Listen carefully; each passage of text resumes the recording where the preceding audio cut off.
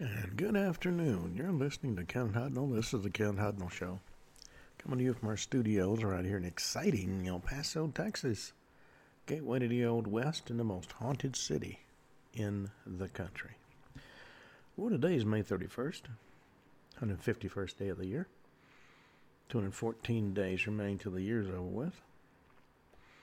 And it's National Macaroon Day. Autonomous Vehicle Day. National Fisher Folk Day. National Flip Flop Day. National Save Your Hearing Day. National Senior Health and Fitness Day. National Smile Day. National Speak in Complete Sentences Day, which a lot of our students can't do. National Utah Day. Necrotizing Fasciitis Awareness Day. Scripps National Spelling Bee. Web Designer Day. What You Think Upon Grows Day. World No Tobacco Day. World Otter Day. And World Parrot Day. And may I say, some parrots speak in better sentences than some of our students. That'll tell you something about the education level in this country.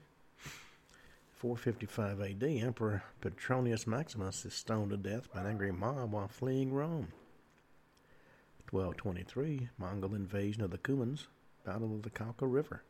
Mongol armies of Chinggis Khan, led by Subutai, defeat Kievan Rus and the Cumans. 1293, the Mongol invasion of Java. This was a punitive expedition against King Kertaninagra of Shingasari, who refused to pay tribute to the Yuan and maimed one of his ministers. Ended with a failure for the Mongols, regarded as established city of Surabaya. 1578, King Henry III lays the first stone of the new bridge, the oldest bridge of Paris, France. 1610, the pageant London's Love to Prince Henry on the River Thames celebrates the creation of Prince Henry as the Prince of Wales. 1669, citing poor eyesight as a reason, Samuel Pepys records the last event in his diary. The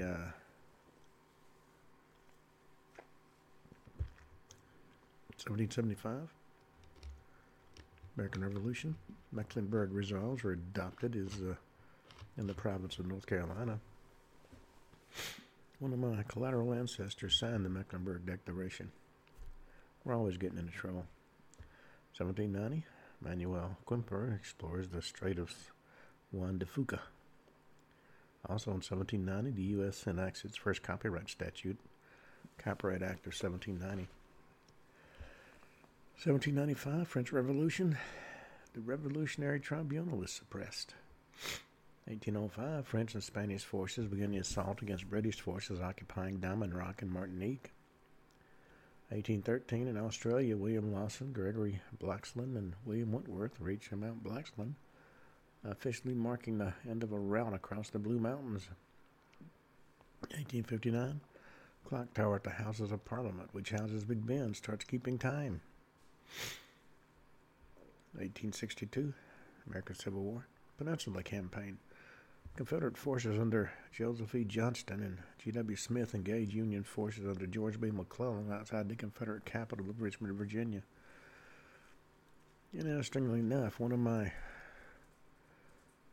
colonels, when I was in the military, was a descendant of Joseph E. Johnston. And if he was anything like the Confederate general, somebody should have shot him. 1864, American Civil War, Overland Campaign, Battle of Coal Harbor. Army of Northern Virginia engages the Army of the Potomac. 1879, Gilmore's Garden in New York City is renamed Madison Square Garden by William Henry Vanderbilt and opened to the public at 26th Street and Madison Avenue. 1884, the arrival at Plymouth of Ohio, King of Maurice, to claim the protection of Queen Victoria. 1889, Johnstown flood. Over 2,200 people die after a dam fails and sends a 60-foot wall of water over the town of Johnstown, Pennsylvania. 1802, Second Boer War. Treaty of Vereeniging ends the war and ensures British control of South Africa. 1909, the National Negro Committee, forerunner of the National Association for the Advancement of Colored People, the NAACP, convenes for the first time on this date in 1909. 1910, the South Africa Act comes into force, establishing the Union of South Africa. 1911, the RMS Titanic, the ship that couldn't sink, is launched in Belfast, Northern Ireland. Also on this date, 1911, the President of Mexico, Porfirio Diaz, flees the country during the Mexican Revolution. He was president for life. 1916, World War I, Battle of Jutland. The British Grand Fleet engages the High Seas Fleet, the largest naval battle of World War I.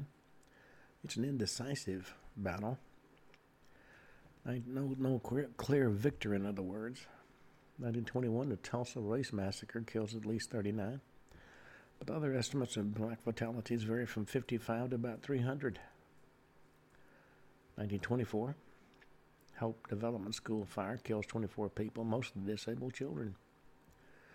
1935, a 7.7 earthquake destroys Quetta in modern-day Pakistan, killing 40,000 people. 1941, Anglo-Iraqi War. The United Kingdom completes the reoccupation of Iraq, returns Adib Allah to power as the region for Faisal II. 1942, World War II, Imperial Japanese Navy midget submarines began a series of attacks on Sydney, Australia.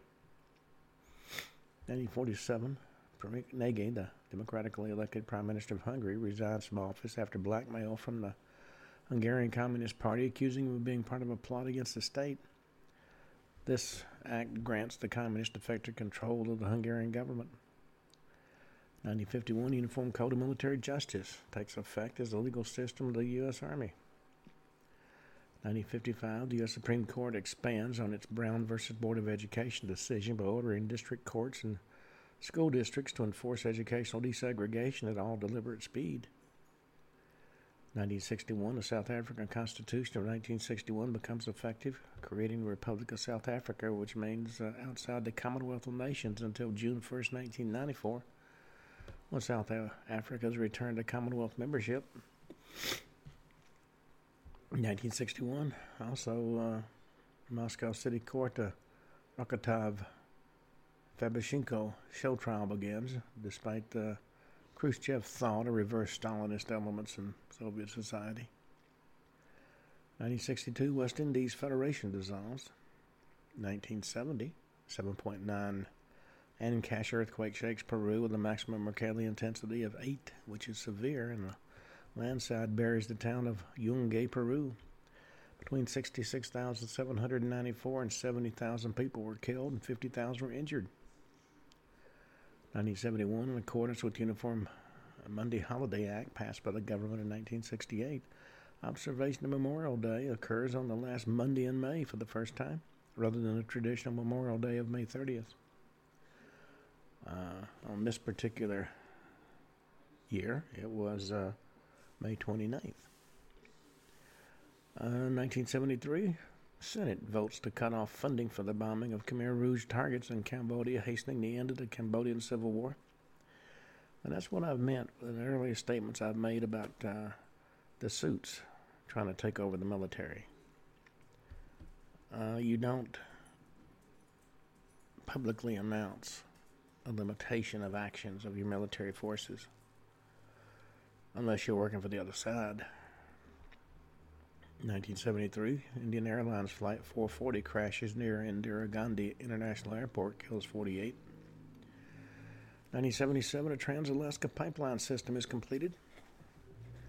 1985, U.S.-Canada tornado outbreak. 41 tornadoes hit on Ohio, Pennsylvania, New York, and Ontario, leaving 76 dead. 1991, Pisces Accords in Angola lay out a transition to multi-party democracy under the supervision of the United Nations UNIVEV II peacekeeping mission. 2003, Air France retires its fleet of Concorde aircraft. 2005, Vanity Fair reveals that Mark Felt was Deep Throat from the Watergate fiasco. For those that are not familiar with the name, Mark Felt was an American law enforcement officer who worked for the FBI, or as I'm calling them, the Keystone Cops. Actually, if I'm being chased by the FBI or the Keystone Cops, I'd be more worried about the Keystone Cops than I would be about the FBI. They're too busy being political. Felt was an FBI special agent who rose to the position of deputy director, the second highest ranking post in the Bureau. Worked in several FBI field officers prior to his promotion.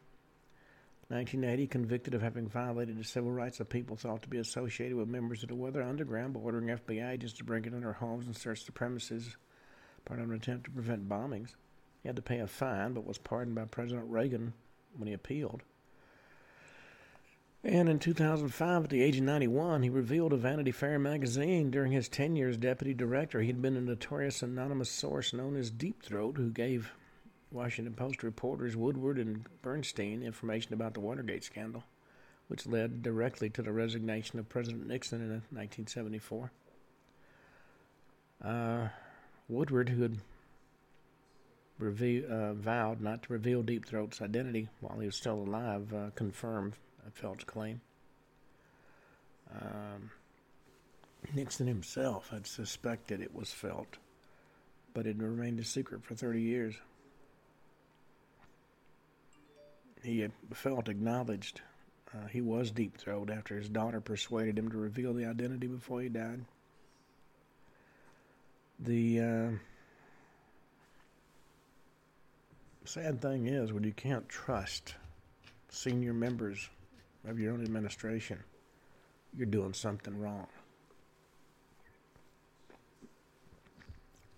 2008, Usain Bolt breaks the world record in a 100-meter sprint with a wind-legal 1.7 miles per second. He did it in 9.72 seconds. 2010, Israeli Shalit 13 commandos boarded the Gaza Freedom Flotilla while still in international waters trying to break the ongoing blockade of the Gaza Strip. 9 Turkish citizens on the flotilla were killed in the ensuing kerfuffle. 2013, the asteroid 1998 QE2 and its moon make their closest approach to Earth for the next 2 centuries. Also in 2013, a record-breaking 2.6-mile-wide tornado strikes El Reno, Oklahoma, causing 8 fatalities, including 3 storm chasers and over 150 injuries. If you're dumb enough to go chasing a major storm like that, well. 2016, Syrian civil war. The Syrian Democratic Forces launched the Manbij offensive in order to capture the city of Manbij from the Islamic State of Iraq and Levant. That's ISIL. 2017, a car bomb explodes in a crowded intersection in Kabul near the German embassy during rush hour. 9 are killed and 463 are injured. 2019, a shooting occurs inside a municipal building at Virginia Beach, Virginia. 13 are killed, including the shooter, and 4 others are injured. Well, we've been talking about the alleged Nazi moon base. Now, there are those that believe it's fiction. Others believe that it's a very valid possibility because, let's face it, at the end of World War II, a lot of prominent people vanished. And they never turned up. Now, a lot of people died in the fighting in Berlin. I'm talking about members of prominent Nazis. And Kammler had designed what was called the Bifrost Protocols, which called for the establishment of a moon base. And it's known that they were working on circular aircraft who had the ability to go into space. They did, in 1943, a test pilot for the SS flew one of their craft into Earth orbit. Now, see, part of the problem they ran into was they couldn't get things done as fast as they could because, I'm talking about the Nazis, because their leadership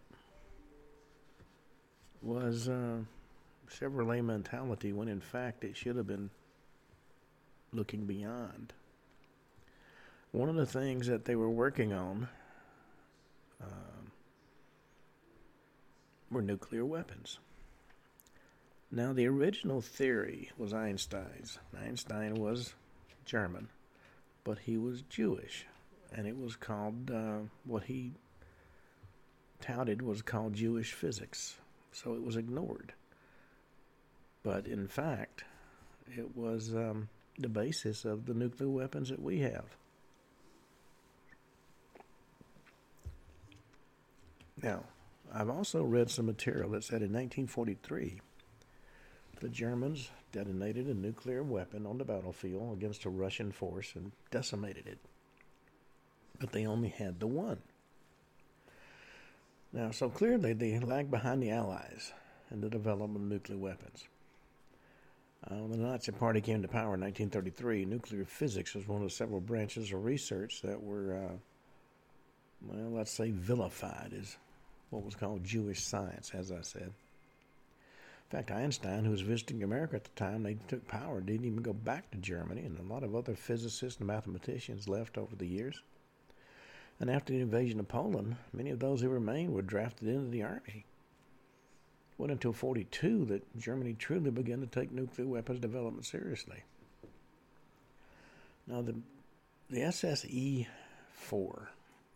which is Kammler's group, removed as much nuclear research as it could from the experimental site at Hagerloch on the edge of the Black Forest and left behind one experimental nuclear pile and a handful of scientists who were eventually captured by American forces.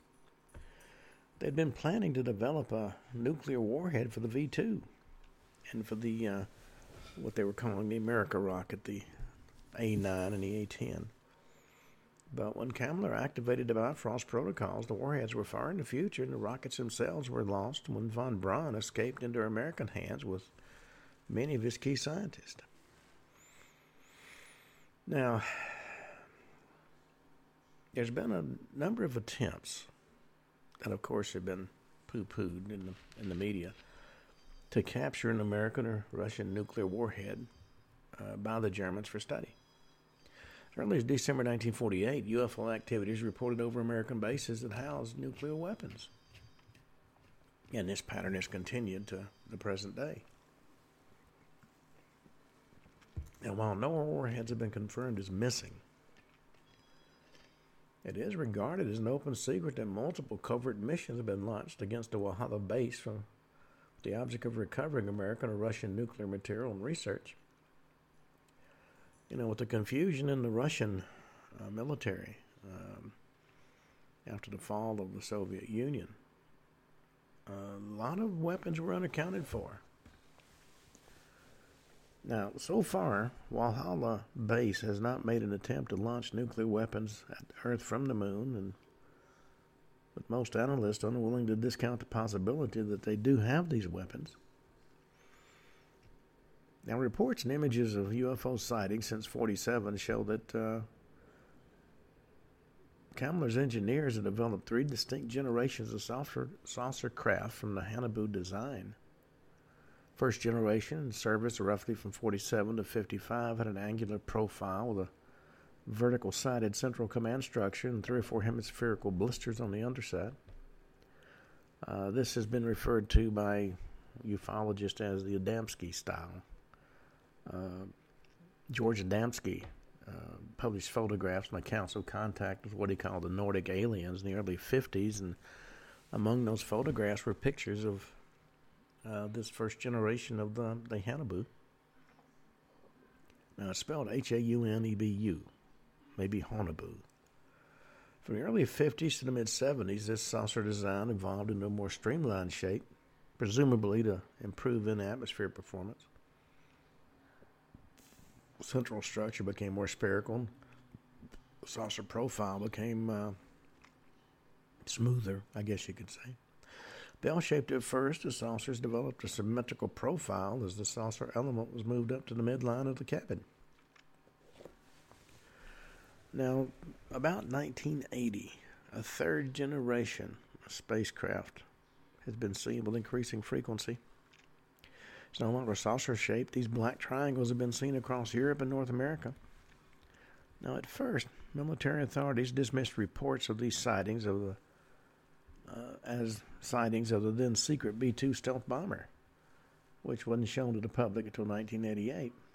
But most of these black triangles were described as much larger and able to hover and do other flight maneuvers the B-2 couldn't do.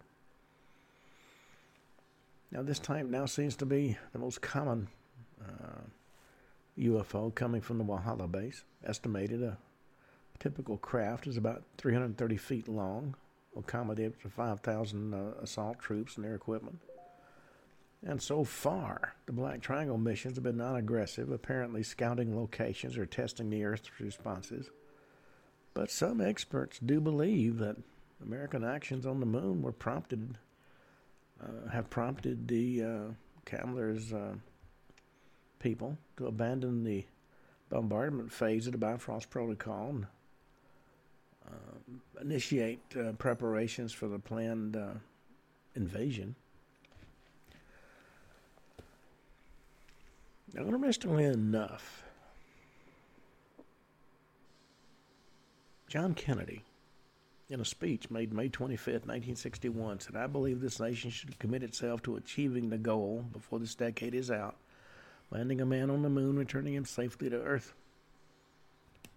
No single space project in this period to be more impressive to mankind or more important for the long-range exploration of space." He didn't mention anything about defense.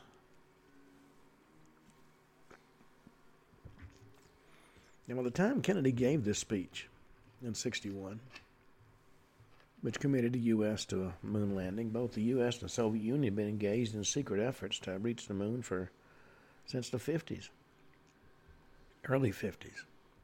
And although Cold War rivalry was certainly a factor in the so-called moon race, it wasn't the only one. By now, the major powers knew that the Walhalla base existed, and then it posed a threat and certainly offered a treasure trove of advanced technology to whichever one of the two leading powers could reach it first. Now, both the U.S. and Soviet Union had captured enough documents and parts to give them a fragmentary picture of the Nazi saucer research, but neither one had enough information to reverse engineer it. Initial experiments at Area 51 had led to a worldwide UFO scare in the late 40s, but hadn't resulted in a viable craft. And Soviet engineers had been unable to develop a craft capable of leaving the ground. They are brilliant at copying technology. The problem is, to give you an example, they captured a B-29, I think it was, and this is during World War II, and they duplicated it. The problem was, when they finished, it was so heavy it couldn't fly. Now, both powers recognized the necessity of developing spaceflight capacity very quickly, and each one knew its rival was using captured German scientists to develop the V-2 into an intercontinental ballistic missile capable of delivering a nuclear warhead, which would enable it to project its power across the globe. By 1947, each power also knew the most dangerous Nazi technology had been removed from Earth to somewhere in space, where it posed a continuing threat despite the fall of Nazi Germany. For the time being, rocket technology was the only avenue by which either superpower could pursue the goals of space travel and global nuclear domination. Now, don't forget, it was confirmed in Operation High Jump and Operation Windmill that there was a base in Antarctica, and that base was the fallback position in an event the Nazis lost. But when Operation Windmill personnel accessed the base it was abandoned. Now, at first it was thought the Nazis were building a space station in Earth orbit, and plans for the Oberth-Sonneger, or the Sun Gun, had been recovered by Allied intelligence, and captured German scientists had boasted the project had been only 5 years from completion at the time of the war ended. And a massive survey of Earth's immediate surroundings began, involving optical and radio telescopes, and culminated with early orbital missions from Sputnik and Pioneer satellites. And then the manned Vostok and Mercury orbital missions, but nothing was found. There was a project called A119, begun in 1958 by the Air Force. This project called for the detonation of a nuclear warhead on the moon for scientific purposes. Well, it's to boost morale in the face of the Soviet Union's early lead in the space race. Now, I can't think of any logical reason for that. According to recently declassified documents, this was a thin cover story for the destruction of Nazi base in order to keep its secrets out of Soviet hands if they should reach the moon first.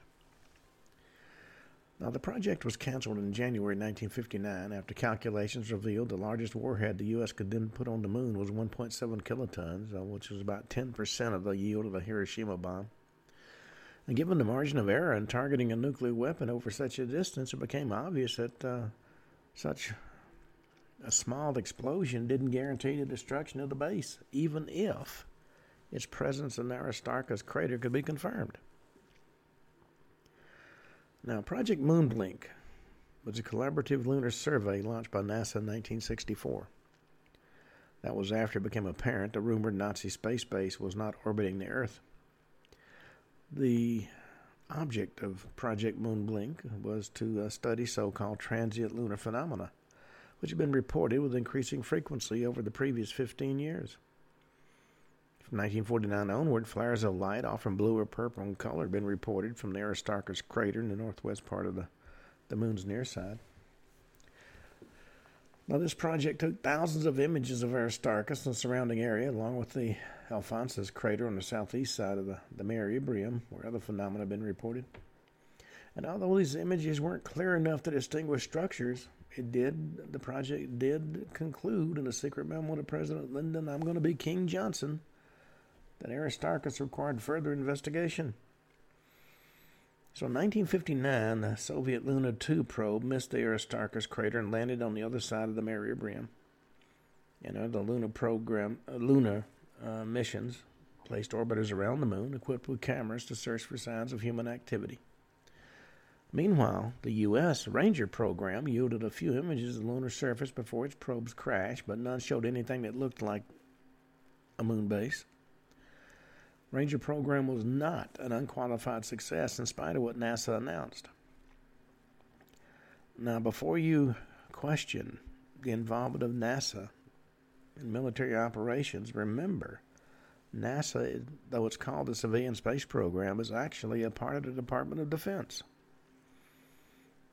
Now, Ranger 1 and 2 actually failed at launch. Ranger 3 to 5 all failed in flight, with 2 missing the moon completely. Ranger 6 suffered a camera failure that may have been due to a hit from some weapon fired by the Germans. Improved shielding on the last 3 Ranger probe rounds allowed them to transmit detailed images back to Earth, but the usefulness was limited by the fact they were designed to crash into the lunar surface. Now, the Lunar Orbiter program from 1966 and 67 was more successful. In the 5 missions, it mapped 99% of the moon's surface with a resolution of 200 feet or better. And it did provide confirmation of man-made structures in the Aristarchus crater. Now, that information was used in planning a Surveyor series of landers, which transmitted clearer images of the Walhalla base before landing in widely scattered locations. The Surveyor landings were from June 66 to January 68. Now, this deliberate dispersal of landing sites had 2 major objectives. Make it harder for Nazi scientists to recover the landers and analyze the technology, and to preserve, if possible, the illusion they were part of an innocent scientific mission by the U.S. which wanted to keep up the idea they had no knowledge of the Walhalla base's existence. Now, in regard to the second part, at least the strategy was a failure. Spies inside von Brau's staff at NASA were already feeding information to Walhalla.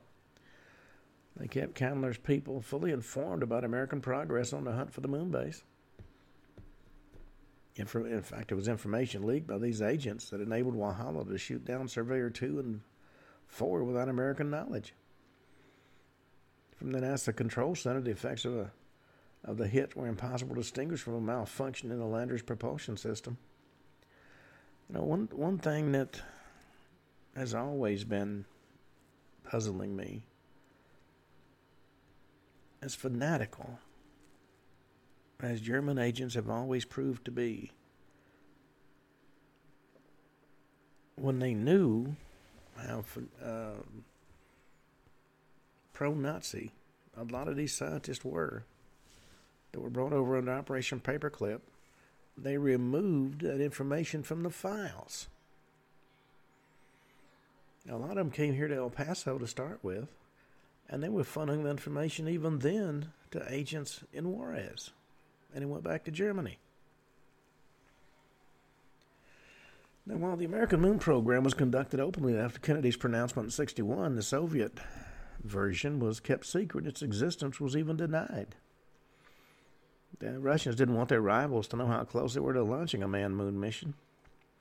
And their thinking was that we'd not rush ahead so long as we thought we were ahead, giving the Soviet Union time to develop superior technology. And according to documents declassified in the Glasnost era of the 80s, it was felt by openly declaring their progress on the moon race, we made ourselves a more prominent target for the Nazi reprisals. Well, the whole world watched when astronaut Neil Armstrong stepped onto the moon in 1969. But the actual heart of the Apollo 11 mission was taking place 60 nautical miles above their heads when Michael Collins in the Command Module Columbia was continuing the reconnaissance work undertaken by previous Apollo missions to photograph the Walhalla base. Since Apollo 8 had first orbited the moon in December of 1968, NASA had photographed the base with ever more powerful cameras to assess its defensive capabilities. And back on the Earth, planning experts analyzed the photos and the films brought back from the Apollo orbiters and developed an assault strategy. Well, while the Apollo missions were in effect putting boots on the ground and developing expertise for a planned ground assault, the Russians took a different approach. The Zond series of missions were still described as planned moon landings, but they secretly aimed to create an orbiting base assembled from Soyuz 7K through L1 components, which would be used to knock out the Walhalla base's defenses from long range before dropping troops to overwhelm the base. Unfortunately for everybody concerned, this plan did not reach completion. Now, in parallel with the satellite programs, both the U.S. and the Soviet Union began planning moon bases of our own. The intent was to take over the moon and extinguish the Nazi threat once and for all. And of course, this effort was spurred by growing Cold War tensions. Even though the initial saying was, who controls the Earth controls the space around it, well, whoever controls the space also controls the Earth. So if you got a base on the moon with the capability of hitting targets on the Earth, you're pretty much in control. Now, the Black Suns, which is the name given to Kemmler's people on the moon, response to the Apollo landings came in 1970 with the attack on Apollo 13. When the spacecraft came within 5.5 hours of lunar orbit, it was hit by an energy beam that caused an oxygen tank to explode, which damaged the service module and caused the mission to be aborted. Well, for 3 days, the world watched as the crew struggled to survive and come back to Earth in their crippled spacecraft, believing American press reports that wrote the explosion off as an accident.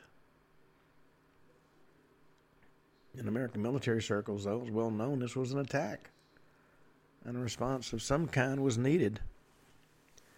Apollo 13 was the last of the program actually to be launched. The remaining 4 missions were simulated in the Nevada desert, while we secretly switched our efforts to develop von Braun's proposed moon base in order to mount an assault on Walhalla and end the Nazi threat once and for all. 1958 and 59, and I've talked about this before, both the Army and the Air Force commissioned plans to establish a manned base on the moon by the mid-60s. The Air Force's plan, called Project Lunix, used a one-piece lander and return vehicle that looked something like the space shuttle that we used in the late 20th century. Planned to establish a permanent American presence on the moon by 1968. Now, officially, the project was scrapped over crew safety concerns because the lander would require an even larger rocket than the Saturn V to take it to the moon. But in actuality, various aspects of the Lunix designs were developed as classified projects at the Lockheed Martin Skunk Works and were incorporated into Project Horizon. Now, Project Horizon was conceived by Wernher von Braun's people at the Army Ballistic Missile Agency and aimed to establish a manned moon base by 1967. Saturn A boosters would be used to lift components into orbit where they'd be assembled at a space station. The project was examined at the highest levels and unfortunately shelved in favor of the Apollo program. Now, after the attack on Apollo 13, though, priorities changed. It was clear that there were other concerns to be addressed. After a total of 40 classified launches in 1970, the so-called Lunar Shuttle was completed, and starting in January 1971, it landed structural components on the southwest edge of the Mare Imbrium, which was some distance from the Walhalla base. And a defensive perimeter was immediately set up, consisting of low-yield Davy Crockett nuclear rockets and Claymore mines adapted to pierce spacesuits. And having used and seen the results of anything that got caught in the blast radius of a Claymore, it can definitely do you some hurt. First phase of construction was complete by April, and over the following 18 months, a large complement of trained volunteers from every elite branch of the U.S. military moved in. So what this is saying is, January 71, we had a moon base. Now, the Soviet Zvezda project was begun in 72, and it was planned to deliver prefabricated modules to the moon using the N-1 rocket, which was Russia's answer to the Saturn V. And they were going to assemble the base on the lunar surface. And this plan had the advantage of creating a base that could be made operational far more quickly than ours could. But the project suffered some serious delays because of problematic N-1s. And after 1970, the plan was abandoned in favor of the Zond orbital station. Well, having observed the failure of Operation Lear in 1972, though, the plan was canceled in 74 without a shot ever being fired. Now, Operation Lear, that's L-Y-R-E, took place in March of 1972. Over 200 specially trained U.S. troops moved overland from the Horizon base, assaulting Walhalla on the morning of March 19th. Now, this attack was the culmination of a plan began 6 months earlier, which began with an initial rocket attack aimed to knock out the base's heavier defenses, while ground troops and modified spacesuits conducted a ground assault. Well, unfortunately, the attack was a complete failure. And although the initial rocket barrage did damage to Walhalla's heavier defensive weaponry, lighter point defense weapons wrought havoc among our troops, who were forced back 3 times before they gave up the attack. Now, details of this mission are still classified, as you might imagine, and the casualties are hidden inside the military losses for the first Battle of Quang Tri, which began on March 30th, 1972. Now, the main effects of Operation Lear were to knock out the Sun gun and cause minor damage on the V9 railgun. And there are those that call the results a partial success, although neither weapon had yet been able to cause serious damage on the Earth. But it undoubtedly had an effect on Kammler's decision to abandon the invasion and accelerate plans for the next phase of the Bifrost Protocol. With the failure of Operation Lear, the Horizon base was abandoned and survivors shuttled back to Earth. And at that point, the Apollo program lost steam. 2 more missions were flown, but the pretense was no longer necessary. We had abandoned the moon, just as our illustrious leader abandoned Afghanistan. It was cut and run time, folks. Well, in the Soviet Union, the military planners considered their options. Work on the Zond project was still hampered by flaws in the N-1 rocket system, and despite damage to 2 of Walhalla's long-range weapons, a Nazi reprisal attack was feared. Over the next 20 years, both superpowers switched their priority from attacking the moon to defending the Earth. After Operation Lear, the technological advantage switched back to the Soviet Union. It already had a working space station, thanks to the Salyut program, and we were forced to catch up with the Skylab project. Through the 70s and 80s, orbital stations of increasing sophistication served to provide early warning of approaching threats and, if necessary, direct ground-launched missiles to their targets. Well, building on the Zaveta concept, the Soviet Union already had advanced plans for space station construction as early as 1971. Salyut 1 was launched in April of that year, intended as a dry run for the construction of the planned lunar orbital station, when the failure of Project Lear made both superpowers rethink their strategy. Russia's Almaz program aimed to create a series of military space stations using Salyut technology, but after 3 missions, it was decided to focus on automated defense systems, consisting of defense satellites coordinated from a single manned station. And this project continued under the Almaz name through the late Soviet missions of the early 80s, and the construction of the Mir station, Salyut 7, the last of the series, which remained in orbit until 1991.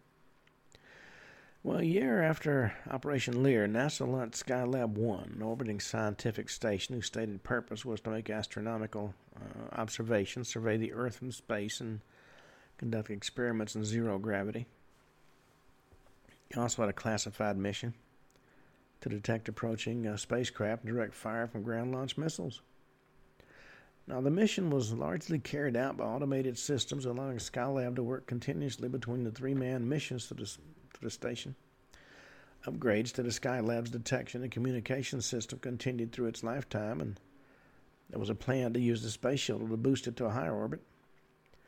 But delays in the shuttle development prevented this operation from taking place. Skylab finally dropped out of orbit July 11, 1979, and broke up on re-entry. The largest pieces came down near Perth in Western Australia. Well, the Soviet military developed the Istribizil Sputnik fighter satellites concept in the 60s as part of the Zond project.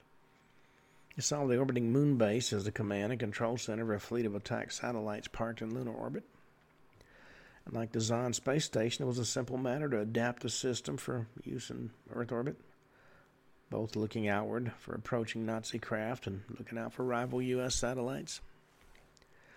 Upon detecting an enemy launch from the lunar surface, the Zond command module would direct the nearest fighter satellite toward it, and satellite would detonate a fragmentation warhead, which was effective at a range of up to half a mile. Till 1983, our orbital defenses relied on missiles launched from the Earth's surface. That year, though, President Reagan launched the famous Strategic Defense Initiative, or SDI, also known as Star Wars. This ambitious program surrounded the Earth with a network of satellites armed with X-ray lasers and railguns. The project was sold to the public as a defense against Soviet intercontinental ballistic missile, which raised Cold War tensions to a pitch not seen since the Cuban Missile Crisis. But equally important was the ability to detect, destroy incoming Nazi saucers. Well, the launch of the first SDI satellites led to a brief period of orbital dueling to accompany the political and military posturing on the surface. And Soviet Premier Yuri Andropov publicly declared an end to the fighter satellite program U.S. and Soviet satellites continued to spar with each other until the collapse of the Soviet Union. In addition to orbital stations and armed satellites, both superpowers relied on conventional missiles to bolster their defenses against an attack from space. Known in the military circles as ASATs, anti-satellite weapons programs were usually piggybacked onto anti-ballistic missile development. Initial development stalled in the 60s when the electromagnetic pulse by nuclear ASAT caused disruptions across a wide area of the Pacific. But after 1972, ASAT development assumed a new urgency with Earth thrown into offensive footing. Since that time, several countries have developed an ASAT capability: China, India, Israel, to name three. And they arguably have the most to fear from a Nazi attack on Earth. Well, the collapse of the Soviet Union, as you might guess, severely disrupted the Russian space program. Although several Soviet initiatives continue, the Mir space station remained operational. The SH-11 Gorgon ABM was deployed around Moscow along with other defenses such as the 53T-6 Gazelle system. In the U.S., the lander from Project Horizon developed into the Space Shuttle, which is instrumental in deploying a network of military and civilian satellites that covered the globe. According to leaked Department of Defense documents, the satellites of the Global Positioning System include a classified module codenamed Space Intruder Detector, which watches the incoming threats such as missiles and asteroids and presumably, though it's never been stated, Nazi saucers. The Space Intruder Detector system is patched into the secret network of SDI 100-kilo satellites controlled both from the ground and from the International Space Station. Now, launched in 1998 and expanded several times, the International Space Station began as a U.S.-Russian cooperation after Sky 11 Mir stations became obsolete. Europeans, Canadian, and Japanese space agencies also contributed modules, and astronauts from several other countries have spent time on board the space station. In addition to its scientific work, the International Space Station continues to serve as a primary command and control center for Earth's orbital defenses. And each member nation also maintains a backup control center. There's one in Houston, Texas, Baikonur in Kazakhstan, Kourou, French Guiana, St. Hubert, Quebec. There's one in Japan and one in England. 2004, President George W. Bush, when he wasn't busy dodging shoes, proposed an American moon base by 2020. But the idea evaporated after initial cost estimates. Some observers believe that Bush wanted to recapture or capitalize on the early success of Operation Iraqi Freedom and bring the war against Wahala into the open. Others claim that almost instant dismissal of the project was part of a cover-up organized by the military and intelligence communities after Bush accidentally came close to exposing the existence of Wahala, which has been classified above top secret for almost 70 years. Since 1990, more nations have joined the effort to monitor Wahala Base and protect the Earth from future attacks. And as you might guess, there have been varied results. 1990, Japanese Hagoromo orbiter is quickly neutralized despite a highly elliptic orbit that left it vulnerable only during brief passes. Its transmitter was knocked out by some type of weapon. 2007, the Selene project put 3 satellites in the elliptic orbit around the moon, transmitting data back to the Tanegashima Space Center. Despite heavier shielding in Hagoromo, the Selene mission's Cayuga main orbiter crashed into the lunar surface in 2009 after suffering control problems. The Okina relay satellite was brought down a few days later. Similar fate was suffered by the European Space Agency's Smart 1 orbiter in 2006 after 3 years of observations, and India's Chandrayaan-1 probe was shot down after just 10 months. These 3 shoot-downs of small satellites at a distance of 60 miles or more have led some commentators to express dismay at the frightening precision of Wahala's long-range defense weaponry. Others suggest these are all lucky shots, finally hitting the targets after months of trying. 2007, China launched its own moon probe, Chang'e 1, about 4 times the size of Volcano and Smart 1. It was brought down 15 months after entering lunar orbit. Chang'e 2 remained in orbit 9 months before leaving the moon for other objectives and apparently escaped unscathed. December 2013, the Chang'e 3 lander touched down across the Meridian from Walhalla and deployed the U-2 rover. Sometime during the next lunar night, which is December 26th to January 11th, the rover suffered unspecified mechanical damage, but able to move since, stranded about less than 160 feet from the lander. It's uncertain whether the damage is coincidental, as the Chinese National Space Administration claims, or whether U-2 was intentionally immobilized by scouts sent from Walhalla to investigate the lander. The launch dates for the Chang'e 4 and 5 missions have been postponed from 2015 and 2017 to before 2020. Meanwhile, Russia's planned Lunar Glob project aims to put more rovers on the moon, maybe for reconnaissance purposes. And although U-2 was disabled in a few days of landing, some schools of thought believe that a small, fast-moving rover able to take advantage of ground cover might be able to recover more information at closer range than an orbiter could. And certainly that might be possible. Now, there's Operation Eclipse. The X-37 unmanned spaceplane flew its first test mission in April 2010.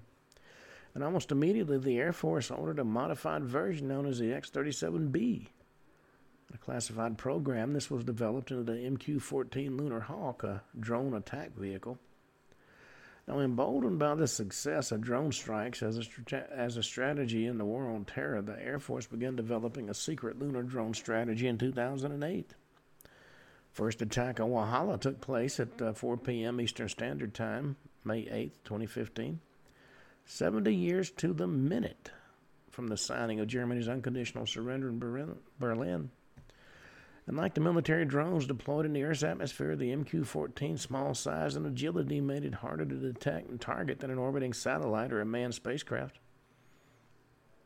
And this design incorporates many stealth features that help mask it from enemy radar, and its avionics suite includes an automated terrain following package, which allows it to fly at extremely low altitudes and making the most of ground cover. And despite official silence on the matter, rumors have leaked out about Operation Eclipse, a sustained drone bombardment of the Walhalla base. At the same time, Boeing announced that the X-37C spaceplane will feature a pressurized cargo bay large enough to accommodate 6 astronauts, which is the equivalent of an infantry squad and its equipment. Though from my military days, I'd much prefer 12. At the time of all this material was made available, details were, of course, hard to come by. Information was fragmentary and usually denied. However, it is possible that Operation Eclipse drone strikes are intended to strip the Walhalla base of its defensive armament in preparation for an assault which will finally lay the ghost of the 1972 disastrous attack. May not be much longer before the secret of Nazi superscience are in American hands. The question is, what will we do with it? Now, for those that have had trouble following the timeline as I've gone through all this material, the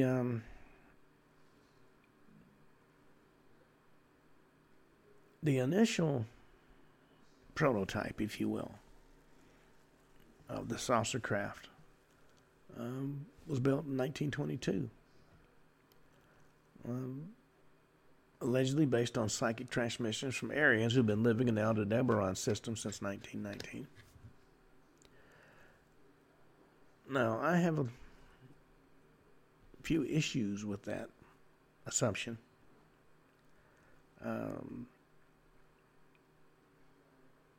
I do know there were recovered crashed saucers found in the North Sea by the Italians, and they couldn't make heads or tails of it and gave it to the Germans. And this happened in the late 30s. 1939 was the first flight of the Honobu 1 saucer. 1941 saw the first flight of the first armed disc aircraft.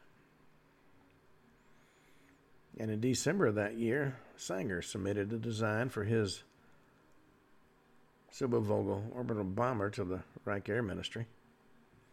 And it was in February of 42 that we had the Battle of Los Angeles. Well, all that having been said,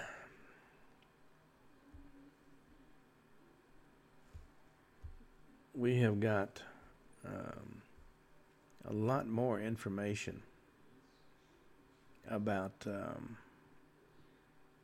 Valhalla project, or the Valhalla base. But that's for another show, because today we've run out of time. So until tomorrow at this time, this is Ken Hudnall for the Ken Hudnall Show saying have a truly great evening.